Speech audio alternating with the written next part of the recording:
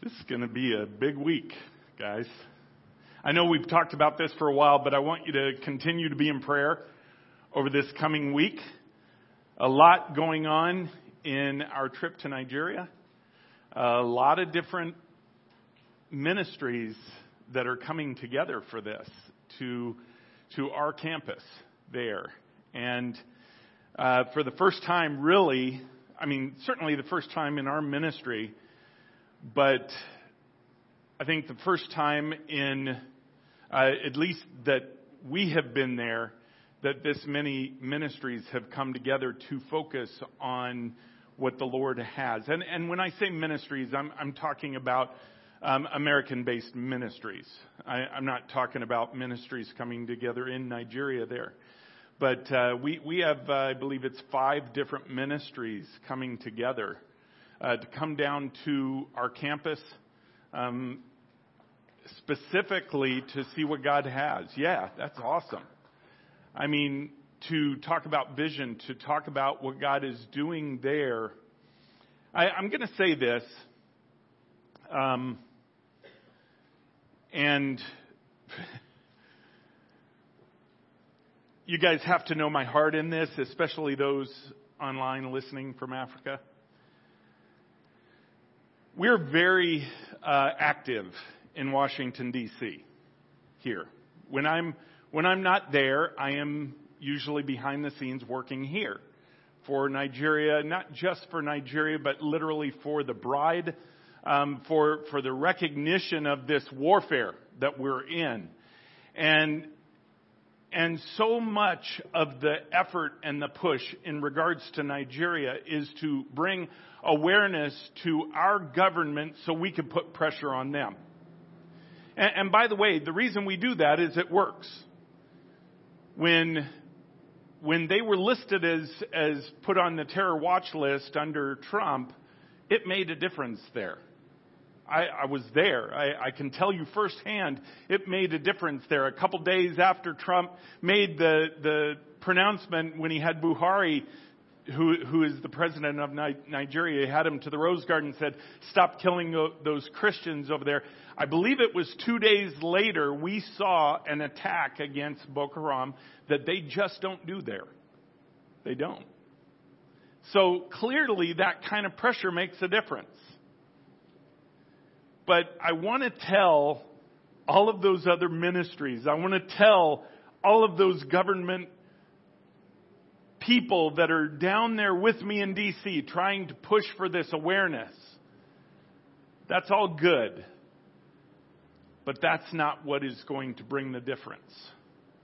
It's not what's going to change a nation. What we've learned is literally it changes. If you're looking for influence from outside, it simply changes on the leadership of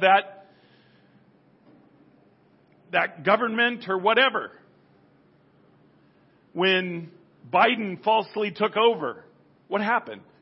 One of the first things he did was take him back off the terror watch list. And it changed over there. So all that work, all that effort of trying to get the United States to put pressure on them really only had nominal effect. What has real effect? It's fighting the war where it is. Fighting the war that would have lasting results. That's fighting the war in the spirit, but fighting the real enemy, which is the demonic. It's Satan. It's his realm. It's his forces. It's that third of the angels that he took with him and the literal billions of demonic spirits that he has under his control. You want Nigeria to be free? And I know people here, it's like, before I went to Nigeria, I couldn't even show you where it was on a map. I knew it was in Africa. That was about it. So I understand feeling displaced from it. But I want to say this at the beginning. You want Nigeria to change it through not just the preaching of the Word of God. Because honestly, guys, we've done that for decades, and it's made no difference. Reinhard Bonnke, in a 10-year period, saw 13 million come to know Jesus Christ up in the north in Nigeria. 13 million.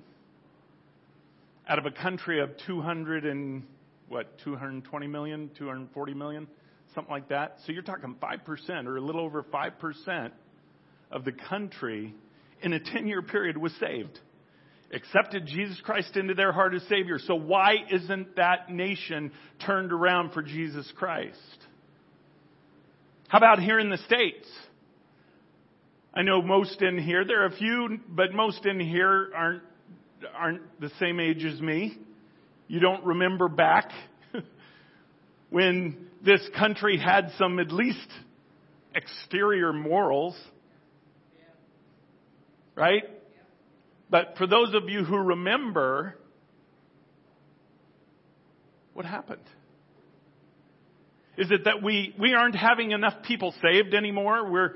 There's not enough evangelism anymore.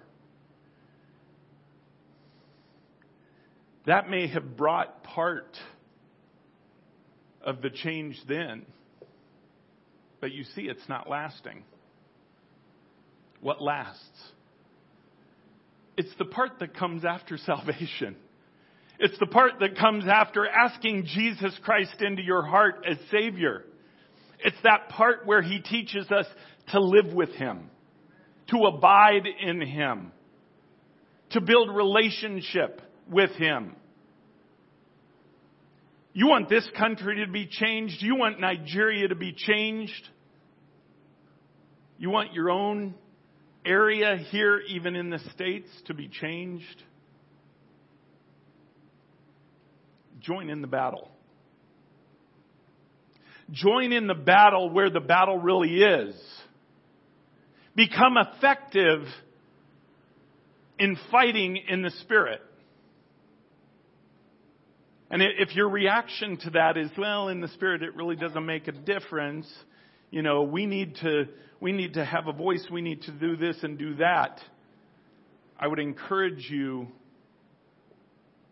to say that it is in the Spirit that He fills you and speaks through you. If it is not Him speaking through you, you are wasting your time and mine and everybody else's.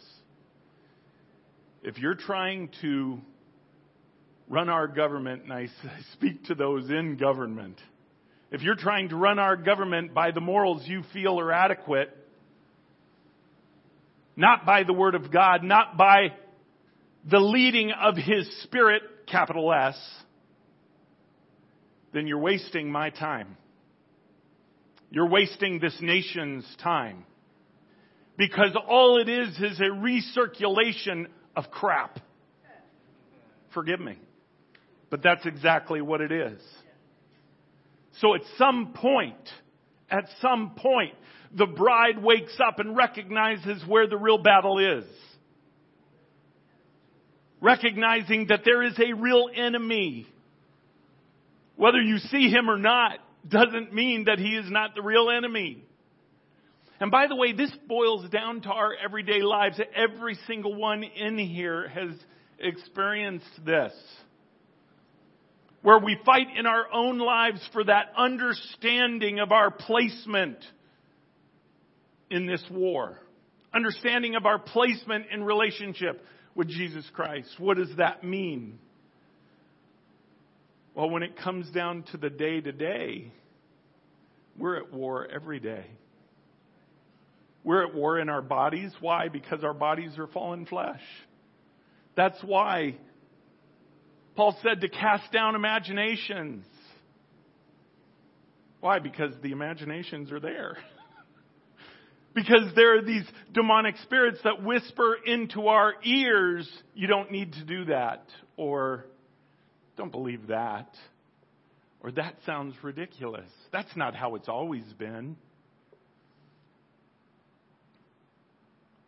If you're in the real war, if you recognize the real fight, you know it because you're probably getting hit pretty hard. But that's the nature of battle.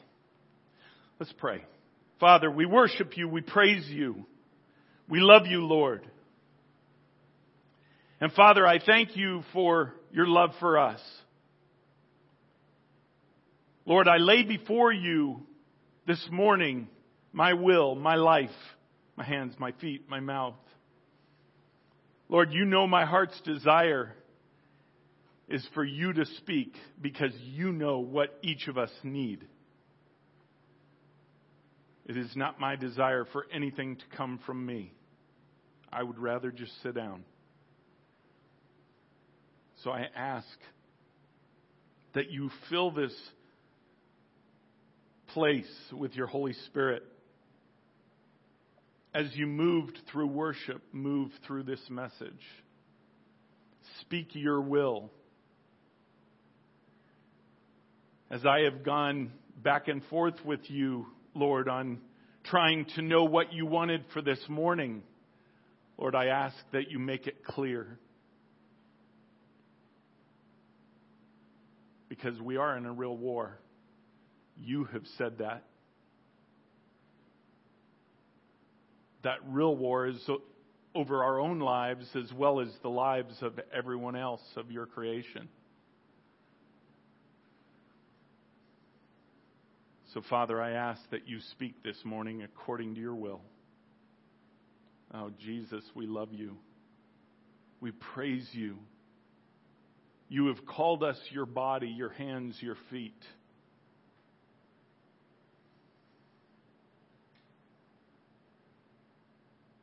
Use me as your mouth.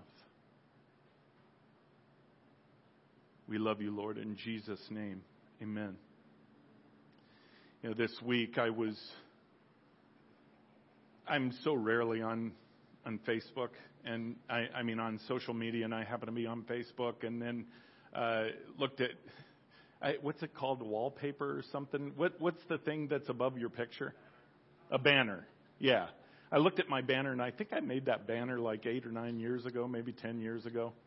Still true today. It said, Jesus is my best friend. But then there was another thing I ran across, and I can't remember where. But it was on one of my social media things where I put that we are an army, talking about the remnant bride. We are an army rising up, which you see that as our tagline.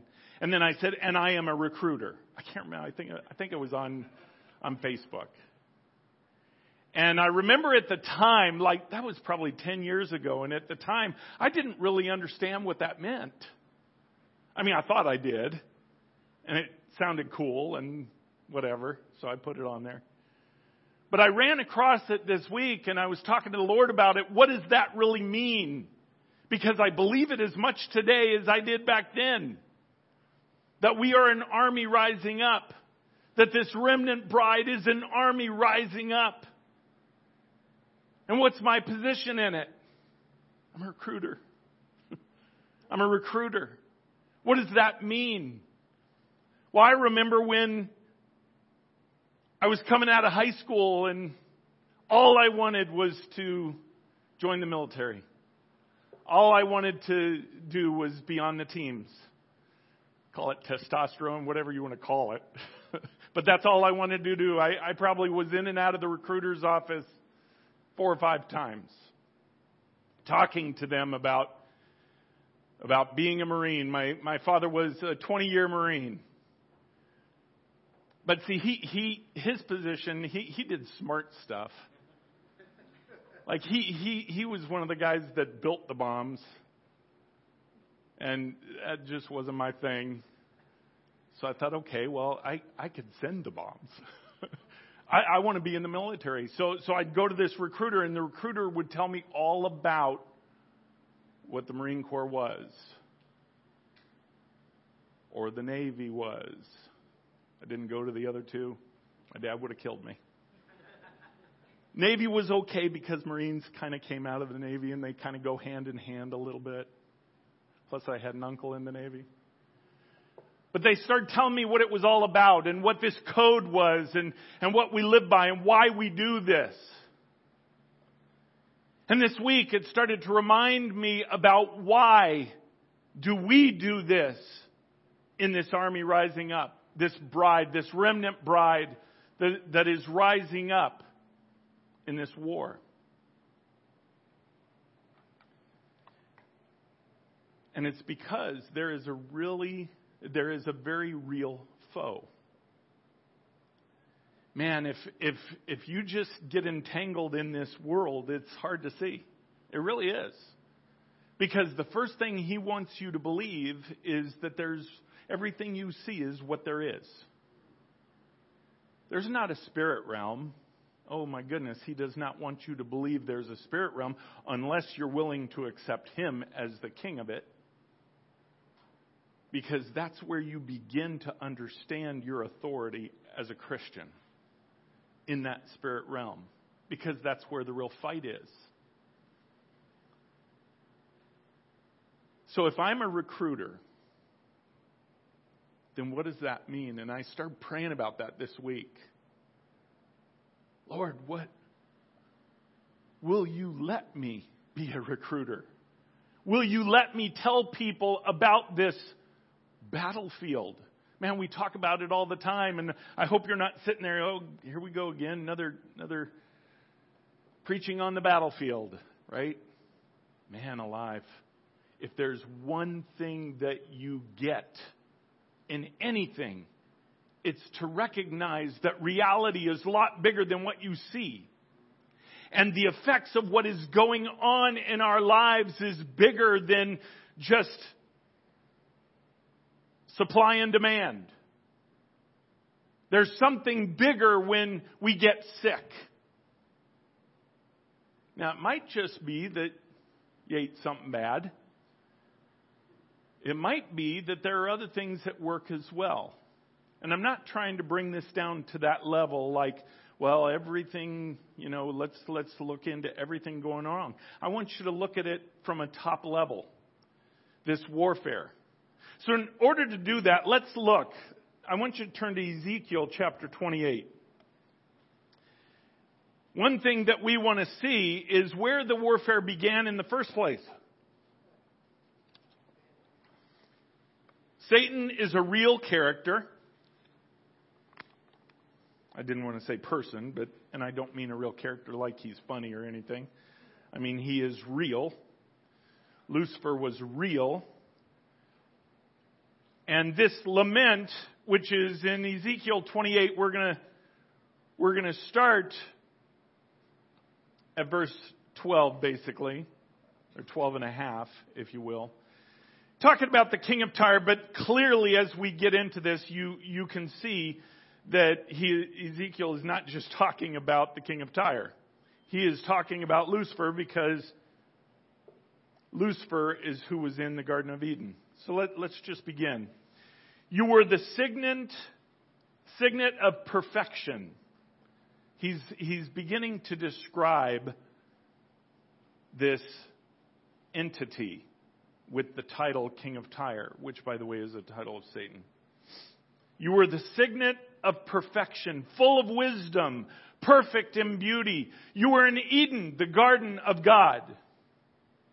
Every precious stone was your covering: sardius, topaz, and diamond, beryl, onyx, and jasper, sapphire, emerald, and carbuncle.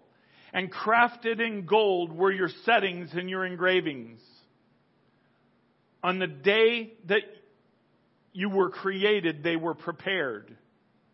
What God is saying here is that he was crafted, Lucifer was, he was created with care. He was created with intent. He was created with everything at his disposal. Perfect in beauty. Imagine that. You were an anointed guardian cherub. First of all, cherubs are a different level of principalities, of angels, right? They're a different level of angels. They are a different authority when I mean level. You were an anointed guardian cherub. I placed you. You were on the holy mountain of God. In the midst of the stones of fire you walked. Now, what God is talking about here is the area of his throne. He's talking about what we would refer to as heaven. He was placed on that mountain of God. He was placed in the very important places within that mountain, which were the stones of fire. Now, the stones of fire are interesting. There's very little said about them in the Word of God, so I'm not going to conjecture. I do find it interesting, though. There's a prophet that I have heard that shared something that made sense to me, because God always speaks in the fire. Right? When Moses went up to the mountain and it was a burning bush who spoke to him, God speaks in that fire. And so what this prophet said was that these stones of fire were literally where prophetic utterance came out of. And we do know in Scripture Satan was a herald. In fact, it said music, worship literally came from his body. He was a pronouncer, if you will. So this prophet believed that in those stones, part of his job was to see prophetically what was to come and to herald it. To literally what you see in the Old Testament and what you see today, when a prophet speaks forth a word that has not come out yet and then comes. So I'll just offer that. I don't offer that as proof or anything, but that piece made sense to me because of the placement of who Lucifer was at the time. He was given everything. But yet he was a created being. Keep that in your mind. Because it said toward the end of verse 13, on that day you were created. So even Lucifer has a creator. Lucifer is not himself God. He is a God. I don't mean that to throw you. Go read Psalm 82, you'll understand. But he's not the God. He is not Yahweh God. He is not Creator God. There's only one God. And He is in the form of a triune God. A Trinity God. That is who created even Lucifer. Verse 14. You were anointed guardian cherub. I placed you. You were on the holy mountain of God. In the midst of the stones of fire you walked. You were blameless in all your ways. From the day you were created till unrighteousness was found in you. In the abundance of your trade you were filled with violence in your midst, and you sinned. It's like, man, if we could just take that part out of history. It was at that moment. And it said that pride, we see other places in the Word of God that pride was found in his heart. Right? There came a point where Satan or Lucifer began to understand what he had. And you know what? It's different than the others. God, you made me different than the others. And then his mind started to work against him as he's recognizing these differences. It was a pride that began to well up in him. And it was that pride that then took him to a place of what the Bible refers to as that unrighteousness being found in him. And then again, verse 16, in the abundance of your trade. What does that mean? That means the action of his heart. The action of what he was thinking. You were then filled with violence in your midst, and you sinned. Now, man, there are sometimes I wish the Lord would just give a little more explanation in the Word of God. Because what we do know is that what we think in our mind is not what we're judged on. It's what comes out of our mouth is what we're judged on. So I'm going to take that back to this situation that even Lucifer at the time when he started recognizing these things, how he made the jump to, I'm made so much better than everyone else and I can ascend as God. I don't know how he made that jump. He still had to recognize that he was created by God. Or maybe that sin messed with his mind enough to where he didn't think that. I don't know. This is where I wish sometimes God would add a little bit more into Scripture so we could know. But either way, we know that he fell. And he sinned. There came out of his mouth what was seated in his heart.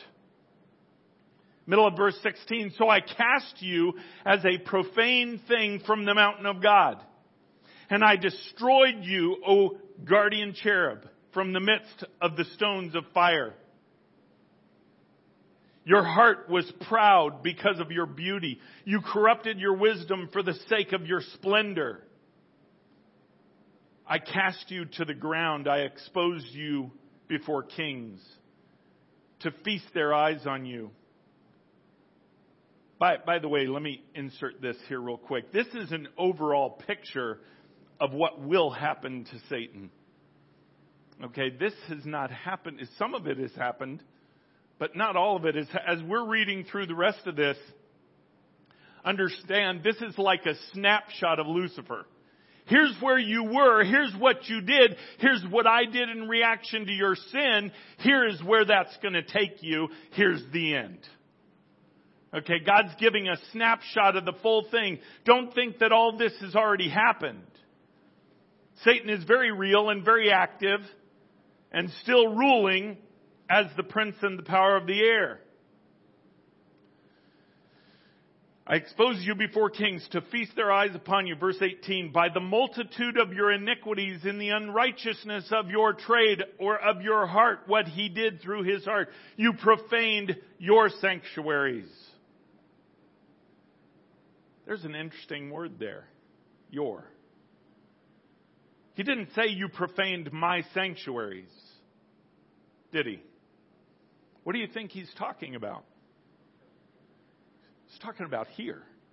He's talking about Satan was made prince in the power of the air. He was cast out. He was given to this earth, if you will.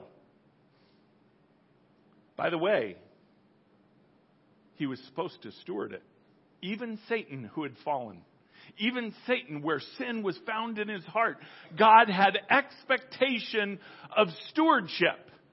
That's why he said, even that you did not steward your sanctuaries.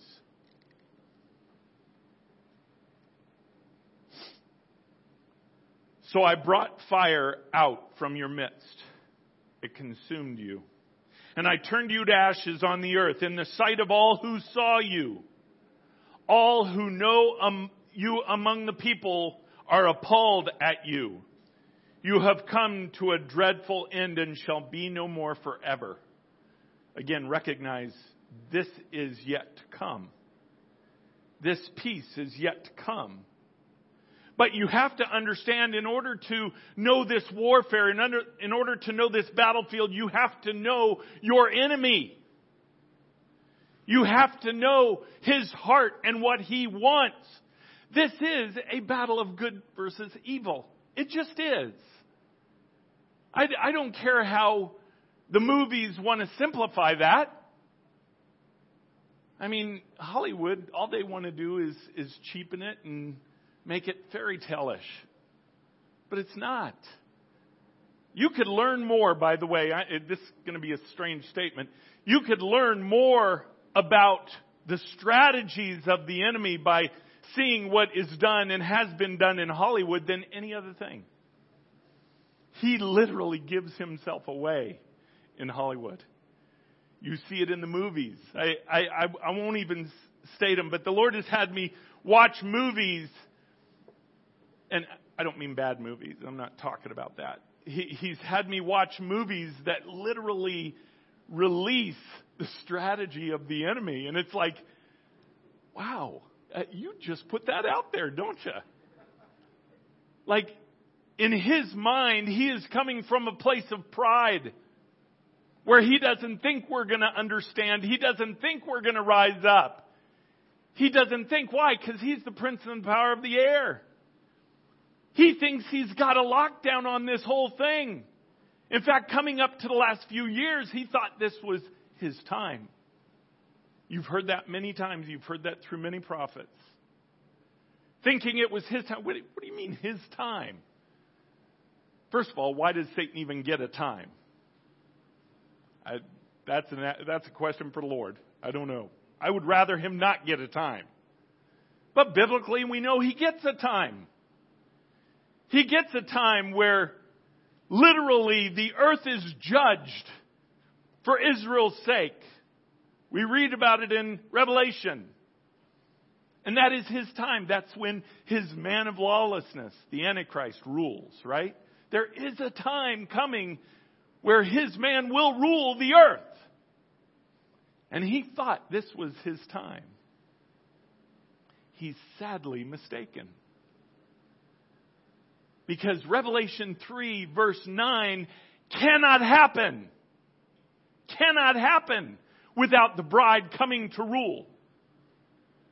By the way, why is the bride supposed to rule this earth? Just because it's our time? Just so to balance things out, we get some good stuff for a while. Because then Satan will have his time and he'll get the stuff. So because he gets his stuff, we get our stuff. Man, if that's what you think, wow. It's not that at all. Because it's not the bride's time. The bride is supposed to be the hands and the feet of Jesus Christ. The bride is supposed to be a representation of Him. Is the bride supposed to rule? No, Jesus is going to rule. It was the very thing that Jesus came to this earth to do that was rejected by Israel in the first place. They said, no, if you didn't come here to take over the Romans and to free us and to rule, then you're not the Messiah. We reject you. Because the Messiah was going to bring freedom to us. See, they didn't understand the freedom that He was offering. They didn't understand the ruling that He was offering. And because that promise will never go void, there has to be a solution to them finally understanding. And I mean Israel. That will come through the bride. That will come through this grand mystery that Paul talks about in the Gentile being grafted in. This new covenant, this covenant of blood.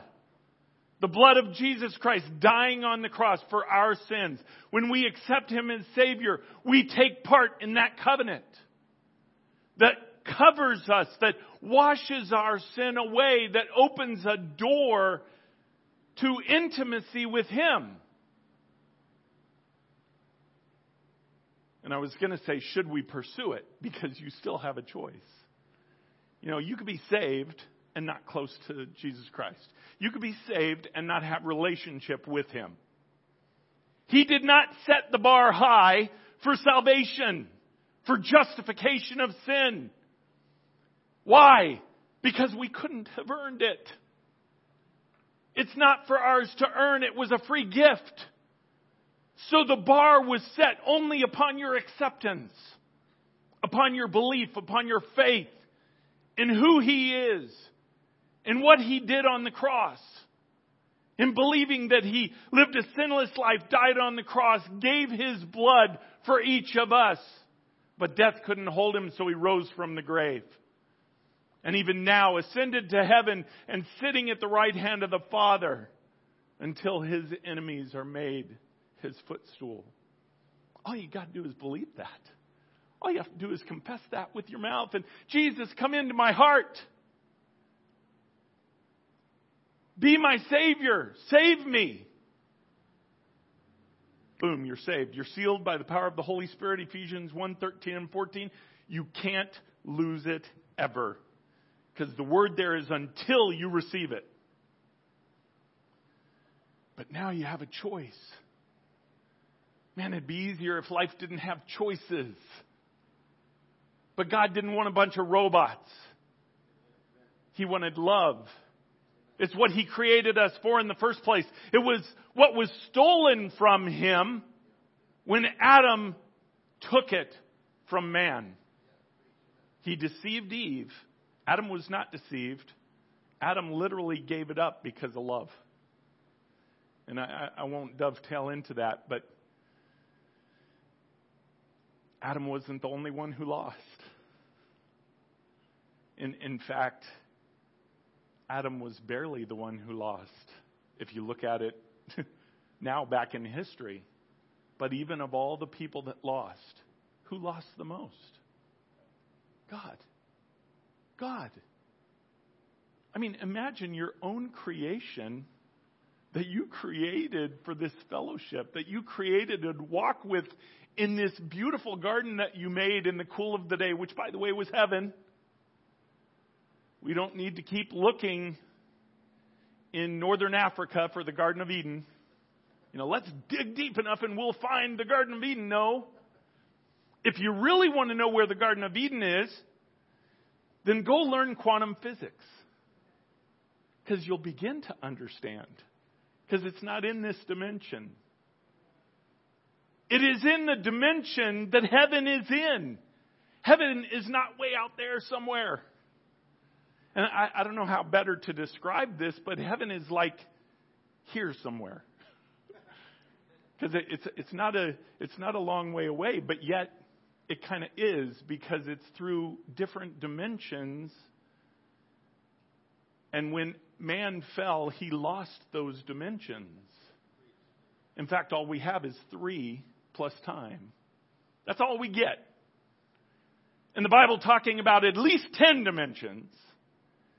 And we've had proven scientifically at least 10 dimensions. And yet we only have access to 3 plus time. So God lost. God lost. He lost His creation. Why? Because of another one of His creation. Because of what Satan did. How do you think God feels about Satan? That's a tough question. Wait a second. God's love. God loves everything. He just is in everything, and He's everything. Let's go worship a tree, because He's in there. I'll tell you what, God does not love Satan.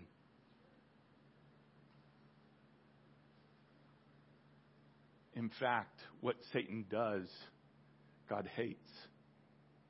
How do I know that? Because the Bible said God hates sin. And Satan is sin. And in fact, it says that Satan is the father of lies. Everything that comes out of his mouth is a lie. And he's the father of lies. He's the father of sin. God hates sin. So God hates this enemy. Do not equate power with power. Do not think that God and Satan are on the same level now and this is some big battle. This is not a war between Satan and God. This is a war between us and Satan. Recognize that. Because we were the created prize. Mankind is what made Satan jealous in the first place. That's what it says in Hebrews. That all of the principalities, all of the angels, they were created for servanthood. They were literally created to obey. So literally a third of them couldn't even get that right. Thank you for the other 2/3, Father. Thank you that they are obedient. But bottom line is they weren't created for fellowship. That's why they look at us and they're in awe, the Bible says. They look at faith in us and it's like, what the heck? How? How do they believe when they don't see? How do they trust when they can't understand? What is this faith? They're in awe of that faith. So that awe is the very thing that Satan wants to steal. It says in the Word of God that He is sent to steal, kill, and destroy. I want you to turn, in fact,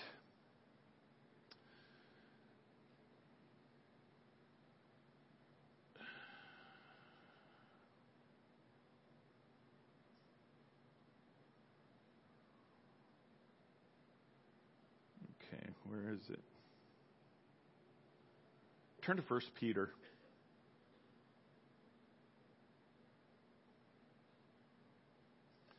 If I would just not shake so bad, maybe I could pull it up here.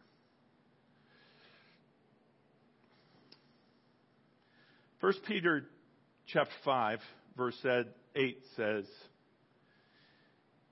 "Be sober-minded, be watchful." Whose adversary? Yours. Not God's. He's to be crushed under God's feet. He is not God's adversary as if they were some equal. He is opposed to God. Please understand what I'm saying. They're directly opposed, but he is no match for God. He is no match for God. It says, your adversary. Your adversary, the devil, prowls around like a roaring lion, seeking someone to devour. That's a kind of a tough thought. You ever see a lion devour something? You ever watch those YouTubes over in Africa where if you watch one, you're going to get 20 more, by the way. You ever notice that? It's like, man, I watch one of these now, all of a sudden that's all I see. This lion tearing this thing up, tearing that thing up. And then you recognize that's exactly who Satan is. He hates you. He hates me. He hates God's creation. Why? Because we were literally created for fellowship, for the one thing he cannot understand. We were created for faith. We were created for fellowship. We were created for friendship. We were created to walk with God in the cool of the day. To build relationship with Him, to have this friendship with Him. We were created for that. It's there for us. So Satan hates that. Why? Because he wanted it to be him. Here he was created with all this splendor and beauty, and yet there was only so far he could go with the Lord because of what he was created for. And it wasn't enough for him. It wasn't enough for him. This thing he couldn't understand, which is love. That's what it says in 1 Corinthians 13. That's why it's so powerful. Satan can't understand it. That's why a soft answer turns away wrath. Why? Because when you fight, the person is expecting you to put up your dukes. And when you come back with a soft answer, it throws them off. Have you ever done that? It throws them off. Because Satan wants to destroy you. So I want to make something clear here. I'm not saying love him because that'll hurt him. No, God hates him. So do I. We hate sin. We hate what he is doing. But what he is trying to take in people, in your fellow mankind, hate what he is trying to do to them. Hate what he is coming against them with. And that's where you fight. That's the battle. You know, I said earlier that tagline that I put, this is an army rising up and I'm a recruiter. If I could express anything from my heart, it's for you to understand that you can fight in the battle right where you're at. In fact, he wants you to. What Satan took when he took from Adam the title deed to this earth, which is what Jesus won at the cross, by the way. Hasn't been opened yet because it's a scroll with 7 seals. That will be opened, but it's not time yet. It's not time for the end. Jesus bought it back already with his blood. He said, it's finished. He said, everything is accomplished that needed to be accomplished. And we look at the world and we're like, wait a second. How can you figure everything's been accomplished? This world is a mess. I mean, the bride is no closer to being in control. In fact, it's worse. The bride was closer to being in control back when I was a kid. No. It was just well hidden back then. It was well hidden. Why? Because the religious spirit is the most powerful. That's the one who put Jesus Christ on the cross in the first place. So you can say it differently now. The religious spirit is being exposed. Truth is being shown. Truth is being revealed. We're going to see it over and over again in the coming months. Where now you're going, I think I said it last week or the week before, you're going to see the bride turn on each other. How painful is that? The bride's going to turn on each other just like they did when Jesus was here. Well, what do you mean turn on each other? Well, you see it already. You see it when different denominations or different factions of the bride, and by the way, I'm talking about saved people. I'm not talking about, somebody who doesn't believe in Jesus Christ as Savior. I'm talking about the bride of Jesus Christ. Those who know Him as Savior. You have seen many of those who claim Him as Savior say, you know what, let's just get along. And I'm talking about with the government. Let's just get this shot. It's okay. I mean, there are many churches here locally that preach that instead of recognizing what that is. That's giving in to the enemy. That's giving in to his devices. And by the way, those listening and those online, if you got the shot, it's not about your condemnation. Just, the Lord said, ask forgiveness. He'll heal you from it. But it is truth. What the enemy is trying to do through it. And I think most people are starting to see what that is now. But the enemy is trying to blind all of us. But I have noticed over the last probably 10 years, 8 years, something like that, this mentality of war starting to rise. I hear it all the time now. And that mentality of war is recognizing who we're really warring against. It is a spiritual battle. And when you go to your home today, is it just that, well, I can get in the battle on Sunday morning because I'm with everybody else and all of that? No, you're in the battle no matter where you are. When you go home, you can make a difference in the battle. Because what gives Satan his authority? It's what he got from Adam. It's land. It's placement. It's ownership of land. That's why principalities were put in place of land. Look back, I think it's Genesis 9 or maybe Genesis 11 at the Tower of Babel.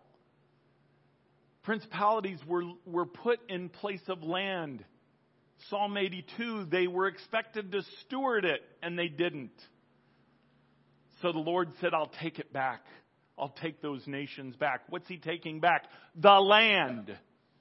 He's taking back the land. Why do we raise up people to go and run for Congress? Or run for Senate, or run for whatever?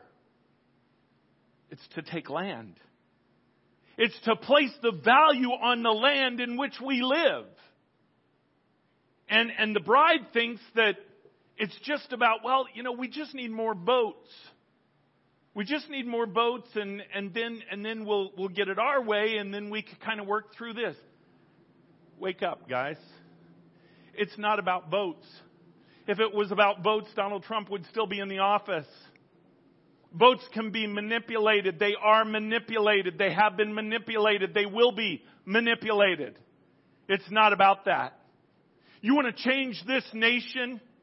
You want to change the nation of Nigeria? You fight the battle where it is, and that's in your own home, on your own land. Things that you have authority over and you can control. Because when you steward that right, we talked about it last week. What does God do? Hey, you steward that properly, I'm going to give you more. Here's more. Here's more cities. So you start at your own home. You take that battle to where it is in the Spirit. Then from there you branch out. Maybe you go to your neighbors. You go to the rest of the development. And you begin going to war. Now, I'm not saying that you have the same authority over your neighbor's house. You don't. They have authority over their own house. But you have an inheritance over all the land. Do you understand that? I mean, do you understand Jesus Christ, what He really paid for on the cross? What He paid for is this world to be reverted back to before Genesis 3. He paid for everything. But yet He's waiting on His bride, who are His hands and His feet, to walk through that in victory. And by the way, it's happening. It's happening. Land is being taken. You may not see it, but why do you think that the chaos is happening? Why do you think it's so chaotic right now in Congress and in D.C.? All these things coming out about this transparency stuff. Now, yeah, set it aside for a second that nothing's being done about it. That's the next step. And I don't even know. Maybe things are being done in the background. I have no idea. I don't have that kind of clearance. Okay, but rest assured, the transparency is because the bride is starting to take land. And Satan is seeing this. That's where the real fight is. When you're at home, what does the Bible say? You're at home and you're dealing with these things and these things hitting you and everything else. It says, especially doubt. It says, cast them down as imagination. Cast them down. Anything that fights your faith, cast it down. That doesn't mean, okay, I'm going to just choose to believe. No, cast it down. That means with your mouth. Open up your mouth and say, I recognize this doubt that you are trying to put in my head. Who is? There's a demonic spirit whispering into your ear. Don't believe that. Don't believe. Don't believe that. Everything's going to stay the same. Don't believe. You cast it down. In Jesus' name I bind you. I cast you to the abyss in Jesus' name. And by the way, I do that here. Any demonic spirit trying to whisper doubt into anyone here or anyone online, I bind you in Jesus' name. I cast you to the abyss in Jesus' name. Why do I have authority to do that? Wait a second, I can do that for other people? He is speaking this word through me. This word is to get to the ears of His people. I have the authority to battle for it to get there. So do you. So do you. Recognize the battlefield. Take it to war. Take him to war. And you're going to start to see things change around you. You're going to start to see things change. Things that were coming against you that you thought, I don't even know how to battle that. When you start battling the little things, the big things will fall. As the remnant has been praying for transparency in D.C., what's happening? The giants will fall. They'll fall. They are falling. You're seeing CEOs of these major companies leave. You're seeing major companies fall. How about Disney's fall? I mean, do you just think that that's kind of a poor season for them? And, no. I'm sorry, that's the prayers of the remnant. That's the prayers of those who believe that they're making a difference. Not how I used to pray, God, just help this world and all the bad people in the world. Lord, just get rid of them. Shine your light, God. The whole time he's handing me a flashlight. No, I need you to shine you're my image bearer. You're supposed to be shining the light. Jesus said, I am the light. But we're his hands and his feet. We're supposed to shine that light here. That light is what shines on darkness. It exposes darkness. So this remnant needs to stand up and expose.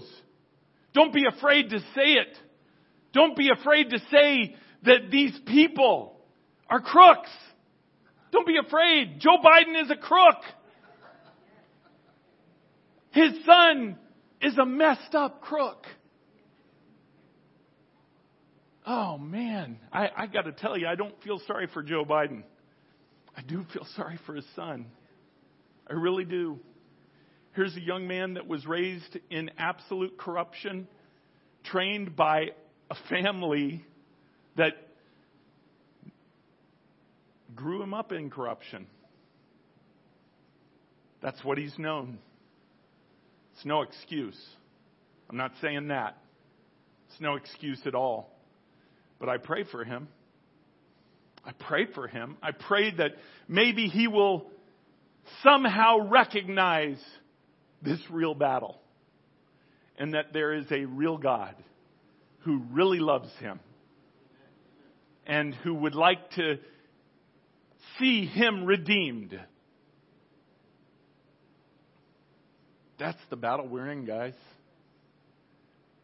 That's not what you just do on Sunday morning when you come here, or Tuesday night, or when you're on the prayer call. That's what you do every day. Do you know the Lord had me, I don't even know how, maybe Alexa would remember, it's probably been 4 or 5 years now. The Lord has me every day, at least once every 24-hour period, I speak declarations over my land that I live on and over our development. And then just over the years, I've kind of branched out, and however the Lord leads me, maybe over the country, over this, over that. But every day for the last, I don't know what it's been, 4 years or whatever, every day with my mouth out loud, not in my mind, but with my mouth out loud, declaring, releasing warring angels. Why? Because we're in a battle for land. We're in a battle for the hearts of people who don't see. And who can't see because they're so deceived. That's what the transparency is about. The more transparency there is, the more they will see. And there is victory in this. There is victory coming in this.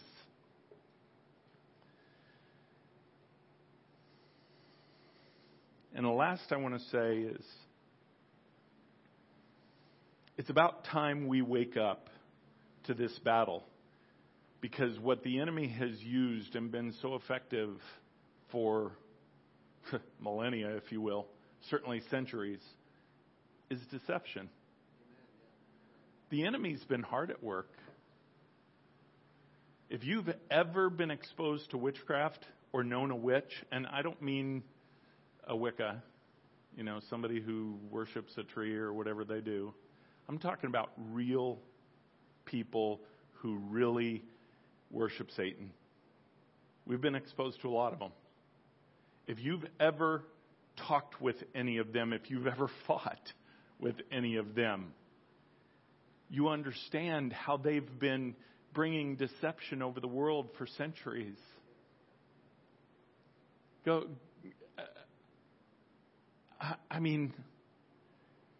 They understand how this battle is fought because they've been fighting, they've been waging this war for years, hoping that the bride would never wake up. But she's waking up. She's starting to see this real battle, this real warfare. And I'll tell you what, a real witch is one of the easiest people to lead to the Lord. Believe it or not. Because they see the discrepancies that are coming up now. They see the lack of power that they thought that they had. See, because they thought this was their time. Because that's what Satan's been telling them. I'm not telling you things that I think. I'm telling you things that we have heard from these witches. From these Satan worshipers. And by the way, don't let them tell you that they really don't worship Satan. Baloney. The Church of Satan, guess what? They worship Satan. Don't let them tell you differently. I can't even remember the guy's name, Lucius somebody. The guy who heads that up, and he says, well, we don't worship anything. We just like Satan because he represents freedom. Freedom? Freedom from what? Real freedom is freedom from sin. The sad part about these witches is the most deceived is them. The most deceived. That's why, in many ways, they're the easiest to lead to the Lord, but it's not without a battle. Believe me, if the Lord places you in opposition of a real, live human witch, don't take it lightly. Understand your authority, and God would not place you there if you were not to use your authority, but recognize it's going to be a battle. But that battle can not only be won, but that person can be won. This is the real army rising up. Yeah. Male and female witches? Yeah, male and female. I guess I could say warlocks, right? Is that what they call themselves, warlocks? Or I don't know. I thought they were all gender neutral. Brum-bum. Sorry. Sorry about that. Had to throw that one in there. And Lex, come on up. But understand that even today going home, God wants you to claim your territory. He wants to, and it's not claiming it for yourself, it's claiming it for Him. He wants you to battle. He wants you to fight. He wants you to come together and fight together. The same chapter where he said Satan is the father of lies. That's in John chapter 8. In verse 32 of John 8, I love the verse that, and you shall know the truth, and the truth will make you free. And I often think of what we think of when we think of truth. Truth is Jesus Himself. Jesus said, I am the way, the truth, and the life. And when we know Him personally, when we know Him and spend time with Him, get to know through the time we spend with Him who we are. It is amazing how much He will reveal what that authority looks like and what it even means to have confidence in truth. Because when I think about why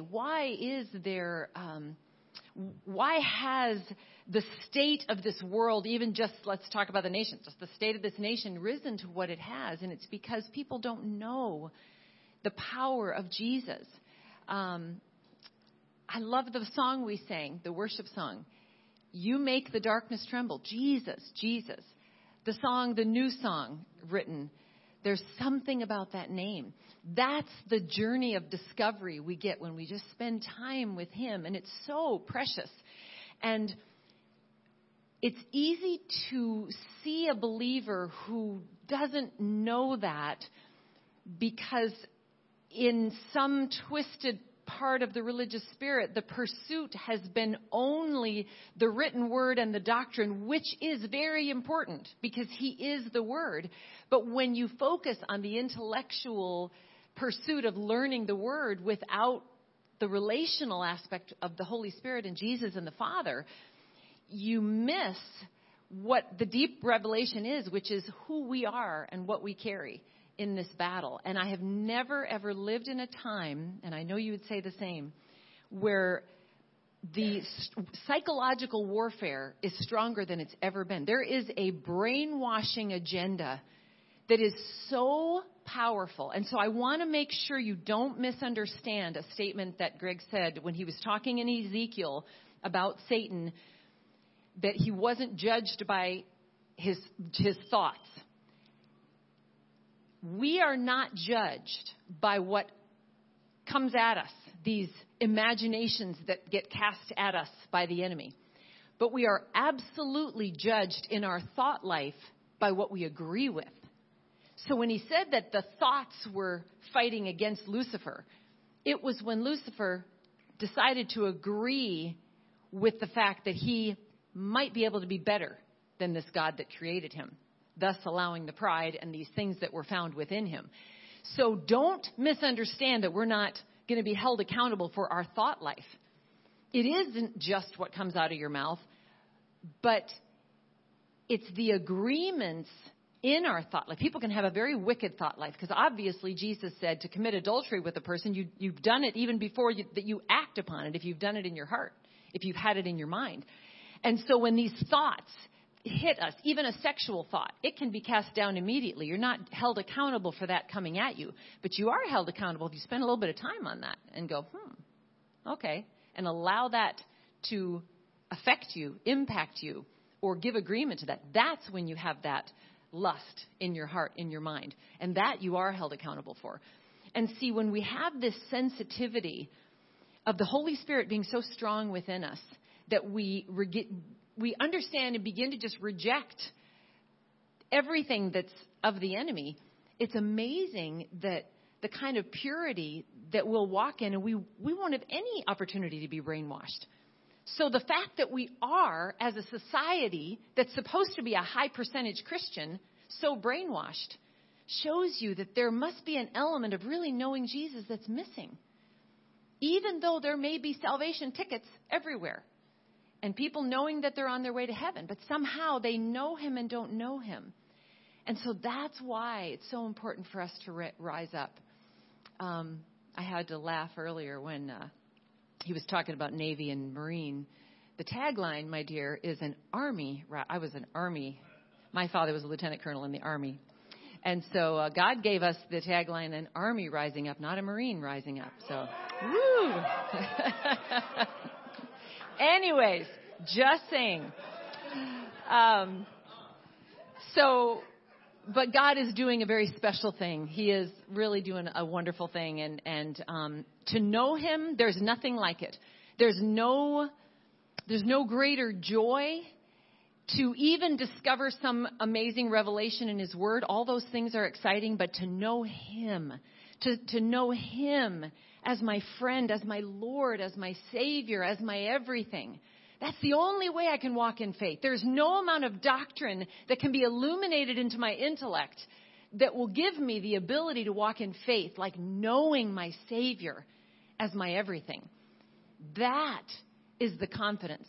That is the intimidating factor of the enemy, because that relationship is a love relationship. There's no greater, what I call kryptonite to the enemy, to Satan's kingdom, than the love of Jesus. That when it's fierce between you and your Savior, the enemy cannot stand against it. And so that's really all he's asking for. But we're going to pray and thank the Lord for his word. Father, thank you, God. Thank you. I just thank you, Jesus, for what you paid for. Yes, for my sin, for my eternal life, to be able to spend it with you in heaven. Oh, but for access to you in relationship.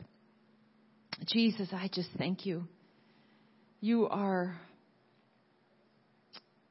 so worthy of my praise. Jesus, you are worthy of my trust. You are worthy of my laid down life. You are worthy of a yes every day and the simultaneous no to everything that is not of you. You are worthy of that. Thank you. Thank you, God, for who you are. You are the very breath in my lungs.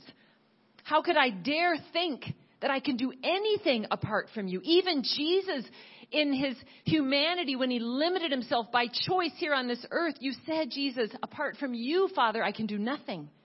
How much more do we say, apart from you, God, we can do nothing? But with my God, I can do all things through Christ Jesus. So I thank you. I thank you, Lord. I worship you and I praise you. And I ask this morning that you would give us such a deep revelation of your love through the lens of how that gives us the authority and the power to come against hell's kingdom, to be strong in this battle, to always triumph, as you say in 2 Corinthians. God, I thank you that you give us victory. Our belief, our faith, and our connection with you is the very victory in our existence against hell and Satan and all of the demonic realm. Thank you, God. Thank you, Jesus.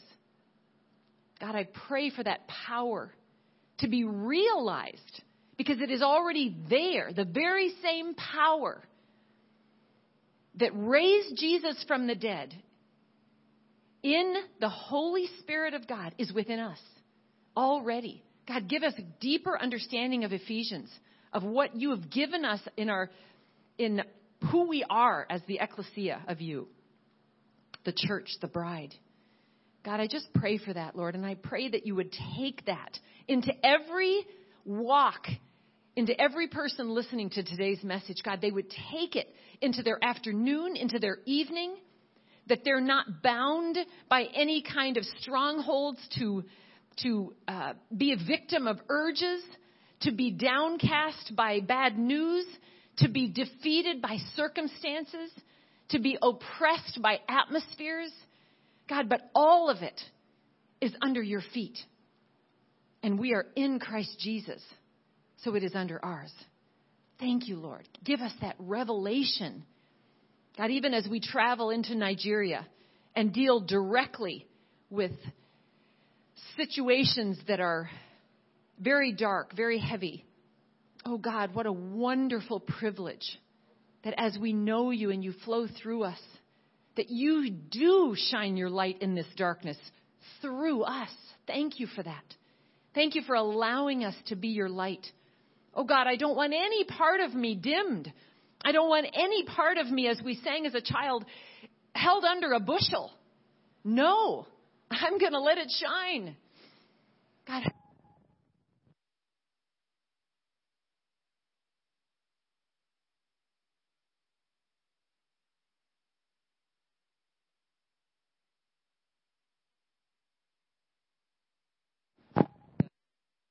Father, help us to shine our lights, God. Thank you. Thank you, God, that mic'd or not, you hear my voice. Thank you, Lord Jesus. Give us just a deeper sense of what you want to awaken us into and wake up the bride, Lord, as we rise. As we rise at such a time as this, what an amazing time to be alive. As you are shaking all things that can be shaken, so that what cannot be shaken will remain. I thank you for that. Thank you that I'm alive for it. God, help each of us to walk in it and not be stuck in the immediate weeds of our problems, but to take, as Greg shared, the authority over our own house, our own walk that you have given us in victory and in power, so that we can rise to take on the greater things that you've called us for, which are far beyond what we can even imagine. We praise you, God. We worship you. Use this word according to your will. In the name of Jesus, amen.